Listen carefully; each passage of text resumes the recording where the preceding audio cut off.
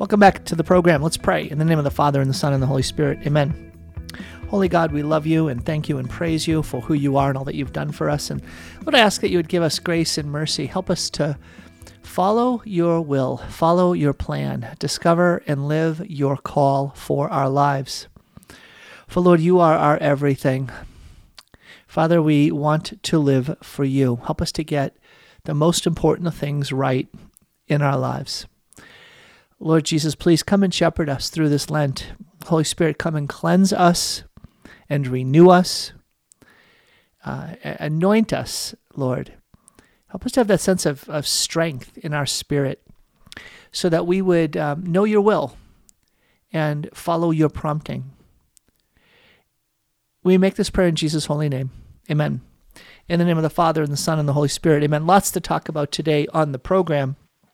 I'm going to share with you towards the end of the program some prayers that we're praying with our kids in this second half of Lent. The Lent began the second half on Monday, if you can believe it. And I heard a really neat homily on Sunday at St. Joan of Arc. Father Dennis Gordon, the pastor of St. Joan of Arc in Post Falls, was talking about the two halves of Lent. The first half is more about penance, and the second half is more about perfection, and how both of those meanings are connected with the same activities of prayer, fasting, and almsgiving. And I love that because it confirms how I've been talking about Lent. So I've talked about Lent as that journey in the desert. It's a journey from something, and it's a journey towards something, right? It's a journey from a place of slavery. It's the journey out of Egypt, out of that place of spiritual bondage, out into the desert. So think of the journey of the desert into walking away from. And so in the first half of the journey, you're principally walking away from some place, a place of slavery. But then once you reach the halfway point, you're now walking towards some place. You're now closer to your destination. The destination is the promised land. That's the place where we get to live as God's people because we've come into the inheritance of good things that God has for us. If you want to link it to that journey in the desert to Jesus, then we have that time of moving from the place of baptism, that place of being cleansed of our sin, and then we are moving towards that place of proclamation. When Jesus comes out of the desert, he starts his public ministry proclaiming the gospel. So in our tradition, you've heard me say this, but just to kind of encapsulate it again simply, the two ways of describing spiritual works that involve penance, acts of self-denial, taking up your cross, those kinds of activities. And insofar as they're connected to Lent and prayer, fasting, and almsgiving, where we are denying ourselves, saying no to self, we are restraining and restricting ourselves. We're extending ourselves in our relationship to God. That's prayer. Fasting is when you're denying yourself, of course. And then almsgiving is extending yourself in loving ways, generous ways towards others. All of those activities you can put into two buckets. The first bucket is mortification. The second bucket is asceticism. These are both ways of describing the same set of activities, but from a different standpoint. Mortification comes from that root meaning of dying to self. So when we undertake these beautiful spiritual disciplines, they are meant to bring a kind of death to the self. Right? Unless the seed dies, it won't bear much fruit. But if it does, then it yields an abundant. If it does die, it yields an abundant fruit. Unless you pick up your cross, renounce your very self and follow me. You cannot be my disciple unless you pick up your cross and follow me every day. Right? These are all about dying to self. This is all about being conformed to Christ, crucified as an act of mortification, the putting to death of the flesh. The flesh are those fallen dimensions of our lives that get stimulated and stirred by the world and the devil. We know these things all too well. In the second half of Lent, though, remember now we're moving from those urges that want to pull us back into slavery in Egypt, just like the Israelites are crying out. Oh, why did you take us out here in the desert to die? I wish we could have our flesh pots in Egypt where we could eat the leeks and the onions and we could enjoy our slavery. Oh, we forget that it's slavery. We just remember the pleasures that are connected to that slavery. And isn't it that way regarding our sins? We only remember or think about the pleasurable aspect of sin. Yes, it is more pleasing to sin than it is to do virtue, at least at the start, at least for those who are still bound up in the flesh. Doing what is marked by human excellence, doing virtuous deeds, are not easy. We're slow to do them until they live in us, and then they become easy, and they become joyful. They become something that is quick. And until then, though, it's difficult. It's something that we have to press and we find very hard to do. So putting to death these parts of our spiritual lives is very important. We put these things to death, and all of a sudden we can come to see more clearly in accord with God's light, in accord with God's truth, in accord with God's plan, in accord with God. We just have the mind of Christ. We begin to see our own lives more clearly, like what's really important, what really matters. What really matters in life. These are things that come through a cleansed perspective, a cleansed way of seeing things. And that is a gift from God. That is a work of God. We correspond to it. We help dispose ourselves to it. We move with God's grace through prayer, fasting, and almsgiving in order to die to self. That's the first half of Lent. In the second half of Lent, it's now about perfection. It's about growth in these spiritual disciplines. That's called asceticism. Asceticism is spiritual training in the spiritual disciplines. These are things that are going to augment. They're going to allow us to grow in the spiritual muscles connected to prayer, fasting, and almsgiving. So the first half was focused on mortification. You do acts of penance in order to cleanse yourself, be set free, find yourself less attached to those sinful habits or broken habits or wounding habits or habits that keep us bound up in sloth, in a sense of spiritual laziness that makes us not value spiritual things, but has the ways of the world so dominant and prominent in our lives. And so in the second half, it's about asceticism. It's about undertaking spiritual disciplines. Yes, prayer, fasting, and almsgiving, but you can dial in on those more fully. And so under prayer, you heard me talk about silence, solitude, and simplicity as three ways, as three disciplines that you can grow in. And when you begin to exercise greater periods of silence, when you exercise a stepping away from other people in order to be alone with God, when you simplify your life, you turn off the television, stop streaming the media, when you strip down the context in which you're living to live a simpler life, guess what happens? There becomes a greater capacity for us to be aware of God. We grow in that awareness of God in our lives. And so, as we enter into this second half of the Lenten season, we should expect that the Lord is going to begin to give us a chance to taste, a chance to participate in, a chance to connect more deeply to some of the spiritual actions that express asceticism, that express spiritual disciplines. One of them I'm going to share with you that is the source of my humiliation.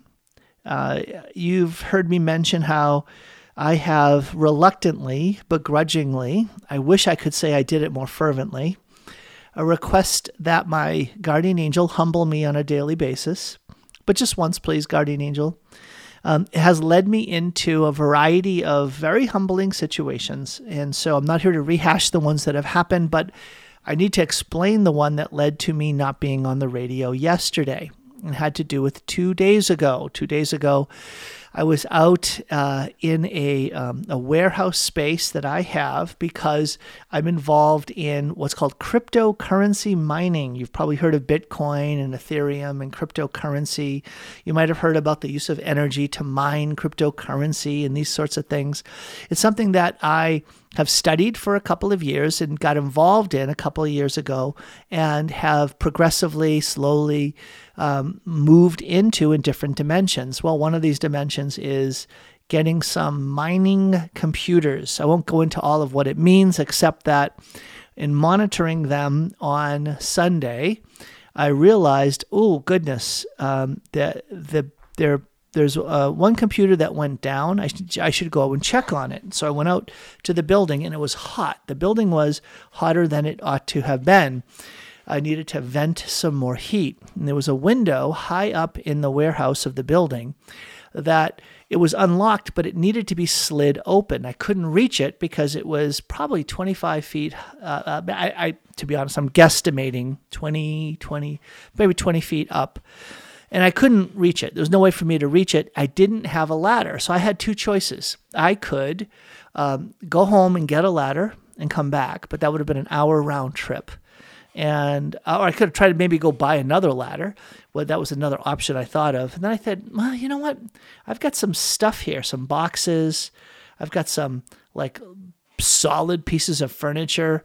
Why don't I just like stand up a little bit of a Tetris puzzle here, and maybe I can climb up high enough to reach the window to slide it open. Yeah, this sounds like a really brilliant idea. And yeah, you know where this is all going, right? Because inside of me, it was the same voice that you're probably saying to me, no, Tom, you did not try to do that. Do you realize how old you are? Do you realize that what you can do in your mind, you can't necessarily do in reality? Your body and gravity are not going to cooperate. And these boxes, pieces of furniture are not going to cooperate. Well, as I fell to the ground, I thought to myself, oh no, this can't be good. Hitting my head on the cement floor was the moment where I realized, yeah, this was not a good idea. I'm injured. And so I took stock of my total condition and got up and carefully said to myself, I need to get home quickly. So I locked up everything and drove home, and I got Carrie on the phone, and I explained to her that I had fallen and from a height, not 25 feet, but I had fallen from, high enough and hit my head, not, directly on my head, but, hit the ground and my head too. And I said, I think I have a concussion. I think it was, no, I have a concussion. And it was not so bad that I couldn't drive home, but I said, keep me talking and just, talk to me so I can make sure that I'm alert enough. And if I need to pull over, I'm going to pull over and you can help me with this. Well, I made it home. But I knew that I was impacted. So I spent the better part of yesterday just recovering and making sure and just sort of testing how badly I had hit my head. So thanks be to God, it wasn't so bad that I had any kind of indications of a serious concussion. So praise be to God for that. But it was so humbling that how unintelligent can I be? Really? I mean, really, how unintelligent can I be? Well, I found out this morning, this is a Tuesday when I'm recording this, you're hearing this on Wednesday. Wait a minute. What's today? Yeah, today's Tuesday. Maybe I did have a concussion. It was Tuesday.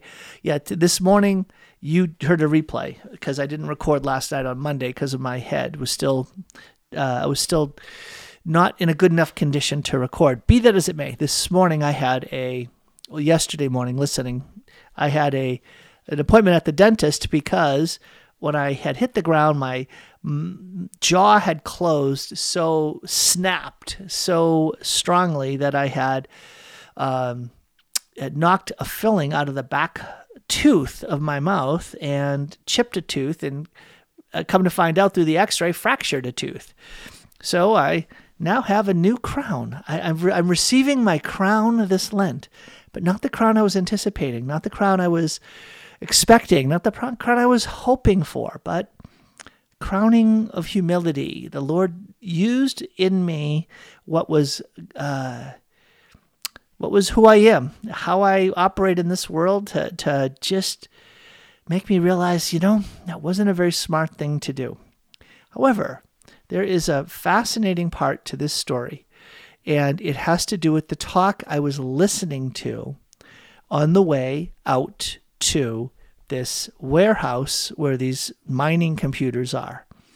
And it was a talk on the Sacred Heart of Jesus and on honoring the Sacred Heart of Jesus and how we ought to live out the consecration to the Sacred Heart of Jesus.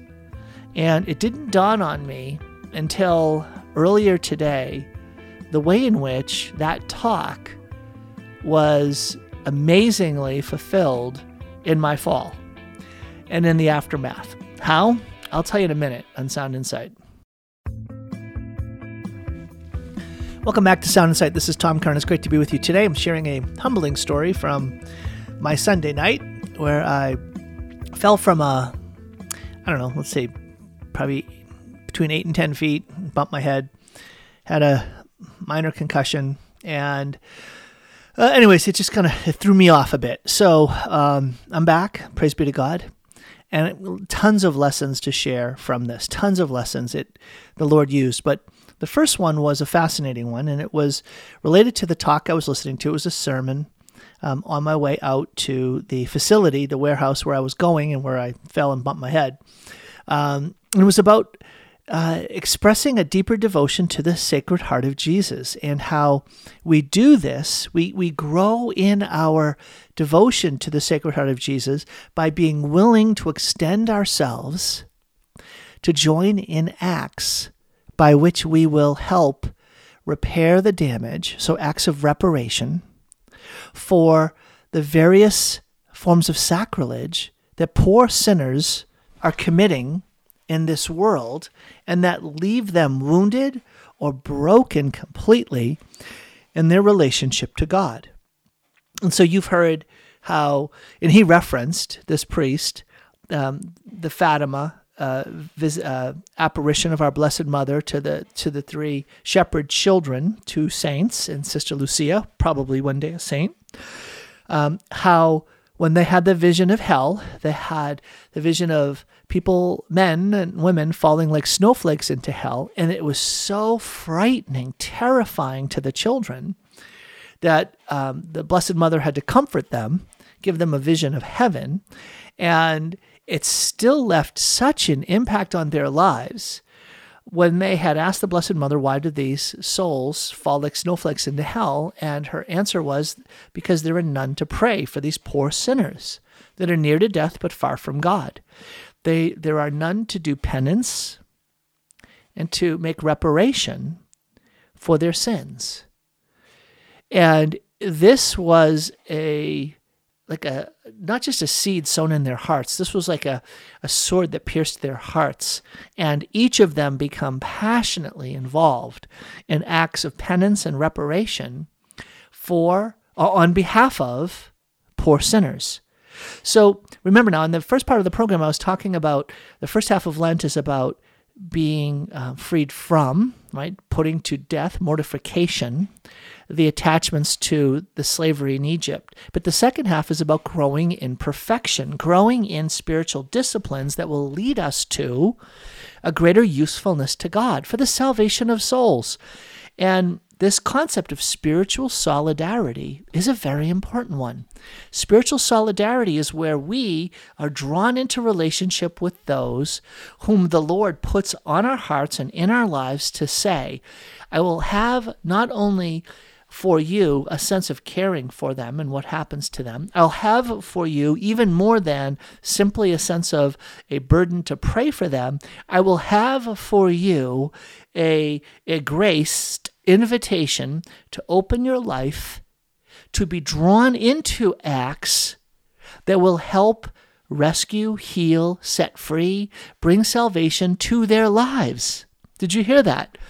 Part of what God might do to your life, part of what the Lord might invite you to have happen as part of your own journey in life, hear this, is as you're growing in your own spiritual disciplines, is the Lord might prompt in you a generosity to say, Lord, I make my life available, but please heal this person. Use my life to bring healing to this person, to bring protection, salvation, good gifts, purification. Lord, I want this person free. I do not want this person stuck in spiritual bondage here, harassed by the demonic there, and I don't want them to end up in hell. Does that live in you? Does that make any sense when I say that to you? Does that desire have any part in your mind or in your heart? Who in your life do you have this sense of saying, I would suffer for that person. I would give up. I would make great sacrifices. I would undergo penances. I would make acts of reparation if only they would be set free. Lord, please, if you would make my life useful to you, even if it involves my suffering, and it'll be used by you to help cooperate in their coming to mercy, they're receiving a prompting of grace, they're receiving a supernatural intervention, they're experiencing a sense of life, then I say to you, who wouldn't be part of that? Who wouldn't want to be part of that incredible gift? Well, that's what I see in the saints. That's what I see in Saints Francisco and Jacinta. I see that incredible Archbishop Fulton Sheen. You may remember the story. He tells it. He humbly shared the story of riding on a train and having this prompting in his own mind or his own conscience that there was I believe it was a Jewish man whom he had this inspiration to say, the Lord was saying, are you willing to suffer for him to come to faith? Are you willing to be drawn into the Lord's work of bringing redemption to his life? My work involves the cross, going from cross to resurrection. Are you willing to participate in the cross on his behalf, in his place, for his sake? Are you willing to do that? And Archbishop Sheen said, yes. And stepping off that train, he broke his leg. He broke his leg. And he interiorly made the connection. Interiorly, he made the connection between his broken leg and the suffering, the pain, and then the suffering that brought to his life, and the yes that he had said on the train, to be willing to undergo a cross, a suffering, in solidarity with this other dear soul, that dear soul would come to faith. Okay, there's my story. So, what is interesting about the injury that happened to me on Sunday night was that I pray every day by name. I remember him in my rosaries every day, and I receive communion for him every time, calling him by name in my mind as I approach the Lord in Holy Communion. And I say, Lord, I receive for him. I pray for him, this rosary. I receive communion for him and his blessing. And there's a reason why. He suffered a serious concussion. So bad that he's unable to get into a car and to drive to Mass. Just the very act of him driving to Mass, the car, just the shaking of the car, even though you think cars don't shake, in his condition, car shakes. And he would be down and out for a couple of days, just having to lay in bed in the dark and unable to talk or really process anything because of the extensive nature of the recovery involved in his concussion. And so whenever I talk to him, I ask him, how are you doing today? How's it going? And I just remind him that I'm praying for him, receiving communion for him. And one of the things that's interesting about this is that he'll say, I can almost tell because my day, I feel like a little bit lighter. I have a little bit of a better day when I know that you, and then I guess there's some others who are also doing these kind of acts to be a support to him. And I was listening to this talk on the Sacred Heart and the willingness to be available to the Lord in more generous ways, to undergo suffering, to clear away the path for blessings to reach other people's lives. And are you willing to give yourself over to that? And I'm like, yes, I want a heroic life. Yes, I want an amazing, generous life. I don't want to waste my life just living in little ways. Lord, I'm all in. Give me big ways. And within an hour, I bumped my head. Now, God didn't cause me to fall. God used my lack of intelligence, my lack of prudence, my lack of thinking, and he said, I'm going to use this. I'm going to use this for my glory, and I'm going to use this to be a blessing to others. So I share that story about the humbling, really, really not very wise thing that I did. And I want to just kind of weave a tapestry out of it and just share with you openly and honestly and just say, wow, look, whatever the case was, the Lord used it. The Lord exercises a lordship over it, and he is going to use it for his glory. That, you know what? He just might ask something of you today that he hasn't asked before. He just might ask something of you today that is more than you ever imagined.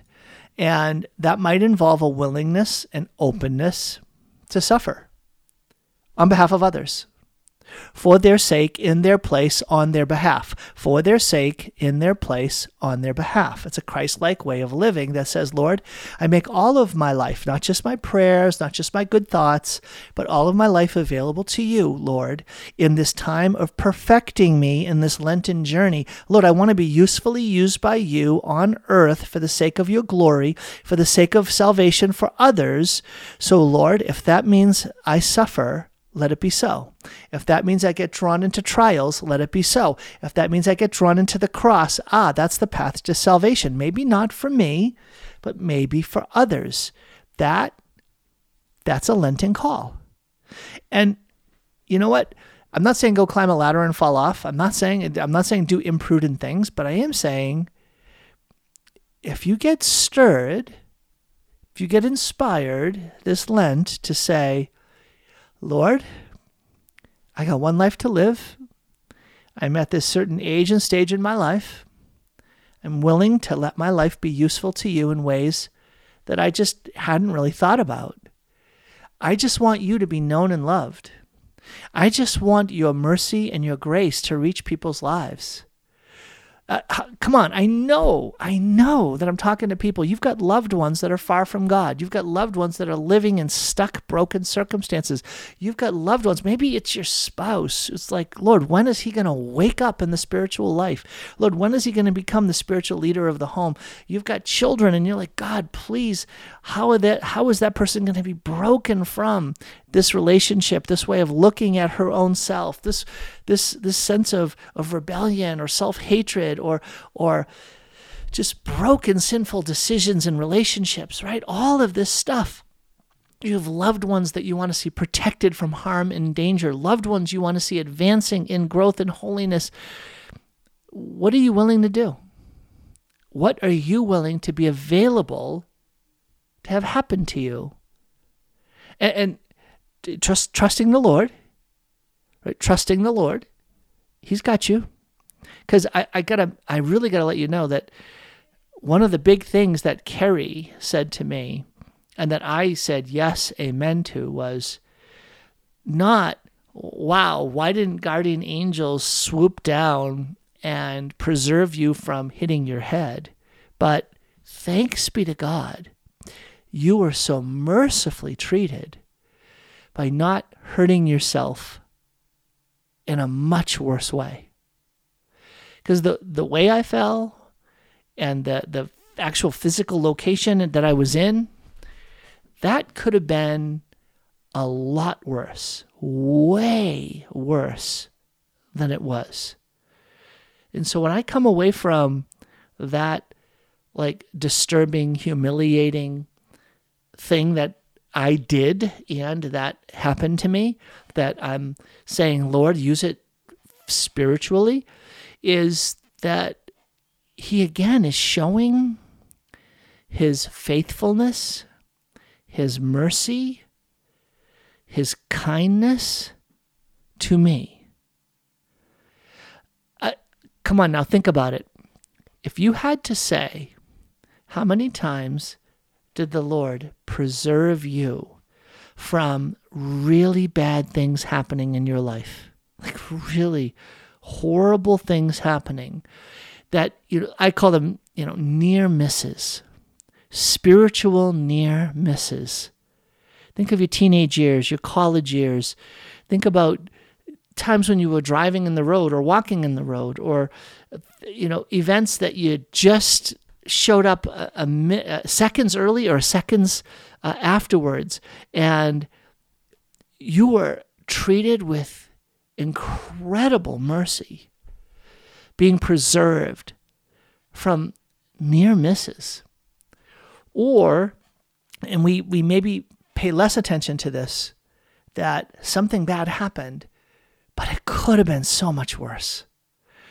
We have no idea what we missed out on, how much worse it could have been, might have been, ought to have been, had it not been for the Lord's mercy at work.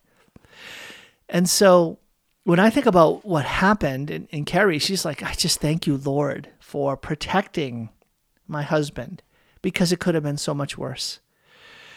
And so as I'm coming up against a break, I share this with you to say we have so much to give glory to God and praise to God for regarding the mercy of near misses. And it leads me actually to the next topic. The next topic has to do with, there are near misses that happen with regards to here on earth. But there's one situation that is not just about a near miss. It's about everything or nothing. It's about heaven or hell. I'll talk about that in a minute on Sound Insight. Welcome back to the program. This is Tom Curran. So, there are things that it's okay to be wrong about that don't have a lot at stake.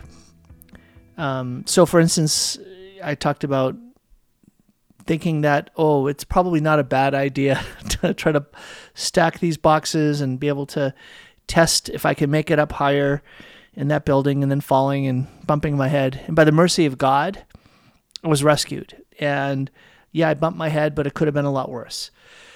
So there was something at stake, and the Lord mercifully was able to rescue me from that. But when it comes to bigger things, where there's more at stake, you don't want to get those things wrong. So have you ever seen in the back of churches like little pamphlet racks, which will have little booklets about different aspects of faith? Well, my daughter Liliana showed up at Mass on Sunday with a little booklet. And the one that maybe I wish she had shown up with was How to Converse with God by St. Alphonsus de Liguori. Now, that's a nice one, How to Converse with God. It's all about prayer. How do you have a contrite and humble heart? How do you sanctify every day? How do you, why have you loved me? Right. So the paradise of God, every moment of every hour, right? The God of salvation. These are nice chapter headings. How to Converse with God. It's beautiful. It's a little shiny pamphlet written by a great saint, a doctor of the church. Well, that's not the one she showed up with. She showed up with another one written by a saint, also a doctor of the church, St. Robert Bellarmine. And this pamphlet, this little booklet, it is one of 4 sermons that he taught, he gave on the 4 last things. So the 4 last things, right, it's that branch of theology called eschatology, which deals with the 4 last things: death, judgment, heaven, and hell. Death, judgment, heaven, and hell. These are the final realities insofar as it involves our lives here on earth, and then moving beyond our life on earth to our forever condition. And if they turned one of these into a booklet, and I'm bringing it up during this program, my 9-year-old girl showing up, which of the 4 themes, which of the 4 sermons do you think this one was the one that they captured? Yes, it was about not death, no, not judgment, no, not even heaven. It was the one about hell. And the title of this booklet is Hell and Its Torments. Hell and Its Torments. And I'm thinking, my 9-year-old girl is reading this booklet at church. Well, I decided to look it over afterwards. And you've heard me You've heard me mention Preparation for Death by St. Alphonsus de Liguori, which is an amazing book, right? It brings up so many powerful and important truths about really the most important day of your life, the day you die, because that has the most at stake, right? The final exam, in a course. If the final exam wasn't just weighted to cover 20% or 30% or 50% of your grade, but if your entire grade, pass or fail, was dependent upon the final exam, how much attention would you be paying to what was on the final exam, getting ready for the final exam, not being caught off guard on the date that the final exam would take place? And if the final exam had a rule written into it that said the teacher could approach you anytime, day or night, knock on your door, you open the door, and there, in that moment, you had to take the final exam for the course. And your entire grade for that course depended on it. How about this? What if your entire degree depended on it? And all of a sudden you say, wow, I would not want to be caught off guard. I would definitely want to be prepared at any moment for that knock on the door, open the door, and there's my professor saying, it's time for the final exam. Okay, you see where all that's going. And hey, it's not that scary. But when you talk about failing a course or even not failing an entire college program, which is unrealistic, but what's at stake in our lives is our eternity. What's at stake in our lives is our forever. What's at stake in the moment that we die is how we will spend our eternity. And so that's one of those things that you just don't want to get wrong. It's one of those things that you don't want to let remain on the sidelines of your awareness, of your alertness associated with it, and in terms of being prepared, right? Being prepared. So I don't want to get too dramatic, but when I fell, if I fell and maybe hit my head the wrong way, in a different way, there's probably a percentage of how I fell that could have been fatal. Maybe that's being a little dramatic, maybe not. But on the way home, driving the car, any one of us driving the next day, how many times do we hear about the unexpected, tragic loss of a life that was not something anybody planned, anybody was ready for, but it happened. And when I think about that, I think about, I don't want to get this wrong regarding not only my own salvation, where I will end up forever, but where everybody else will end up forever. And there's a beautiful bit of wisdom in our tradition that you'll see in great spiritual writers who do the following thing. They help you have a loving concern for everyone by focusing your loving concern on someone. And let me build that out a little bit. In order for you to have a love of your neighbor, even the love of your neighbors who are enemies, Aquinas would have you focus on your own family. Not that your family is your enemy, but rather that the most natural place where we will find a sense of affection and openness, of care and concern, and of a willingness to invest ourselves for their good is with those who are nearest and dearest to us, our own family members. Makes sense.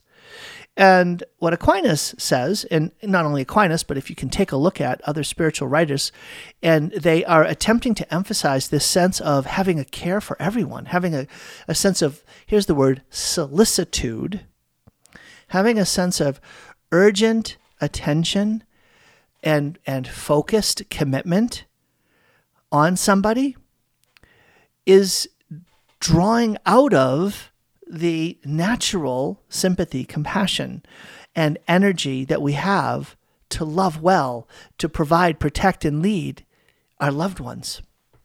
So I think there's something very beautiful and powerful there when I think about the concept of hell, and I read what St. Robert Bellarmine said. It's frightening.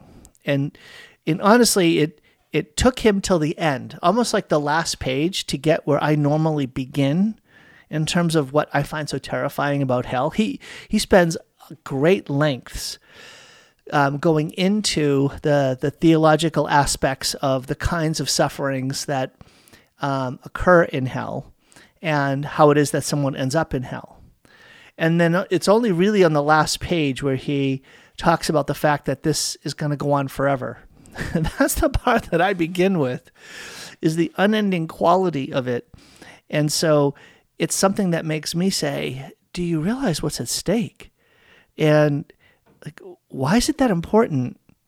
How much money we have, what kind of house we live in, what kind of car we drive, what kind of clothes we wear, what kind of position we have in this world, what kind of visibility, notoriety, power, what kind of stuff we get to do here on earth.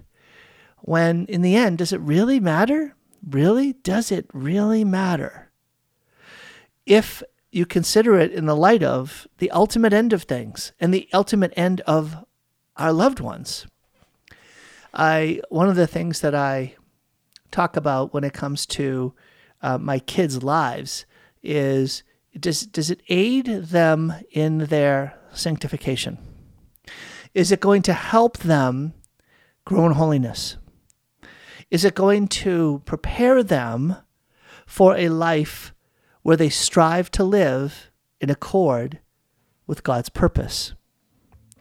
And that's a great place to start.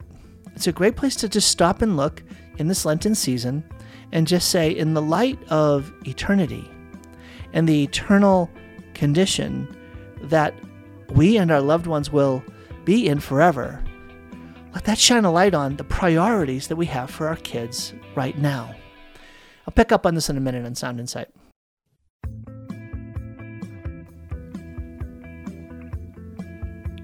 Welcome back to the program. This is Tom Curran. So I'm reflecting with you guys right now on, well, the ultimate end of things, which is I want my kids to go to heaven. I want to go to heaven. I want to be with the Lord. I want all of you to go to heaven. I want everyone to go to heaven. I want anyone and everyone who has ever lived to go to heaven.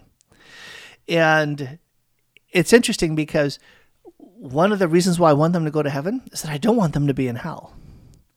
I don't want anyone to suffer the terrifying torments of hell in an unending way. What a horror.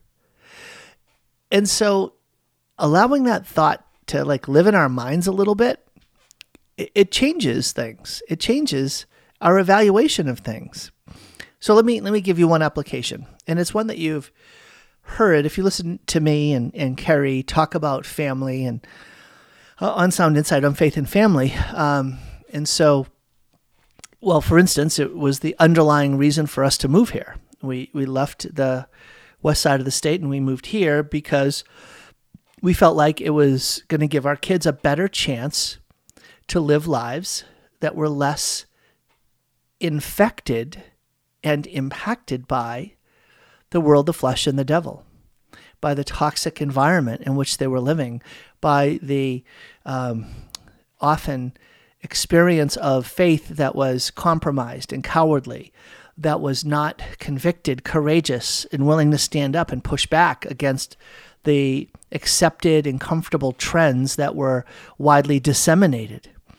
We were looking for spiritual fathers and leadership that would be courageous, convicting, and challenging for us and for our kids, and having other families willing to walk that same path. And that's been a real gift to us. But why is that important? Well, it's important in light of eternity. It's important in the light of forever. It's important in the light of what really, really, really, really in the end matters. But one thread in that was also sports. And I have the wonderful gift of coaching my daughter's junior high basketball team. Now, it's just junior high basketball. It's sixth to 8th grade and having a fun season. And one of the things I told parents, and you might have heard me talk about this on a program, was that no one's going pro. And so, and I know parents, your kids are gifted at sports and gifted at basketball, but no one's going pro. So let's relax a little bit and let's give everybody a chance to play, and let's learn to love the game and learn to help each other to become better players and all of that. And one of the things that I put in there next to no one's going pro is that even if there was one who could go pro, I wouldn't want that for that person. I would not want that. Wouldn't want that person to go pro. Think about very famous people whose lives have been ruined and destroyed by what the world lifts up as being worthy of honor and esteem: fame, riches, and power. Right? Those things get applauded, get elevated before our attention as people to be honored, people to be acknowledged, people to be esteemed, is that they're famous. Famous for what? Famous because they're good at singing or playing an instrument or part of a band, or because they can act, and they have become famous because of participation in a movie or a TV show. Fame. How much has fame helped people? Has it really helped them in the things that really matter? And then you could take that and apply it to athletics as well. Say they were really good at hitting a ball with a stick, or shooting a ball into a round rim 10 feet off the ground, or kicking a ball into a net. And describe, when you describe a sport and down to its basic things, kicking a ball, running a ball with the ball, throwing a ball, like, does this really matter? Is this really important? In the light of eternity, it's just not important. And in fact, when you think about what it is that advances one and elevates one and allows one to enjoy and excel and experience to the greatest extent possible the reality of heaven, it has almost nothing to do with those things. In fact, those things are much more likely to be a hindrance than a help, much more likely to tear down than to build up, much more likely to hold people back than advance people forward. And so while fame and power and riches, again, we could go into riches and power. You think of, has political power helped people grow in holiness? Has worldly power helped people become saints? What about riches? Is it that the richer you become, the more holy you become? And you think of what Jesus has to say about those who are in power, those who have riches, those who get elevated before people's minds and through their fame as people worthy of being honored. You know what? Jesus, he talks about striving after the Lord and his kingship over their lives, for the kingdom of God. Striving for the life of the Beatitudes does not look a lot like a life that is marked by fame, power, and riches. And yet, we continue to pursue those things for our kids, want those things for our kids or our own lives. And in the light of Hell and Its Torments, by St. Robert Bellarmine, Preparation for Death, St. Alphonsus Liguori, in the light of the gospel, oh my goodness, Jesus in his parables, about the guy with the big grain bins who had to build more bins and eat, drink, and be merry, for tomorrow you die. Jesus calls him a fool. You fool, this night your soul will be demanded of you, and what good will all those riches do for you now? The rich man and Lazarus had all the riches and power and had acknowledgement and all these things, and he ends up in hell. And it's the man who is despised and rejected and considered someone cursed by God, who is elevated to the highest place in heaven, the bosom of Abraham. And so Jesus in this parable is putting into question what it is we think is really important. So in Lent this year, I have been doing more reflecting on the ultimate things. What really matters to God is your holiness. You're loving him, knowing him, hoping in him, living for him, telling others about him, not being afraid to speak up on the truths that you have come to know that he has revealed. Truths like male and female, he created them. Marriage is to be between a man and a woman. That Jesus Christ is true God and true man and the Savior of the world. That, well, what matters is our holiness, not fame and power and riches. And that in the end, if we fail to take action that we could have taken to preserve and protect our kids and our family from the infectious, toxic, poisonous effects that this world is sowing into our kids' lives, then we too will be held to account. We're going to be held to account for that which we knew, that which was entrusted to us, that which we could have known, on the things that were available to us to take action. We will be held to account. And I feel that. Do you feel that? I feel that. I carry it, not as a burden that makes me like dour, makes me feel sad. No, I carry it as a sense of stewardship, a sense of entrustment, a sense of, Lord, you can count on me. Lord, I desire to serve you. Now, I know how desperate I'll be because I'll face powerless situations. I know that I'm going to face the failures of me forgetting these things, settling for less and falling short. Yes, all those things will be true, Lord. But Lord, I want this. I want this more than anything. I want to know you and love you and serve you well. I want to be a leader, provider, and protector for my wife and my kids well. I want to proclaim you with every ounce of energy I have, with every bit of life that is within me, and I want to help others do the same. I want to help rescue families who have teenagers and young adults who are in the fire and whose kids' faith is being eviscerated. I want to help. I want to help these families get to a healthy place, a better place, because there's so much at stake in their action or inaction right now.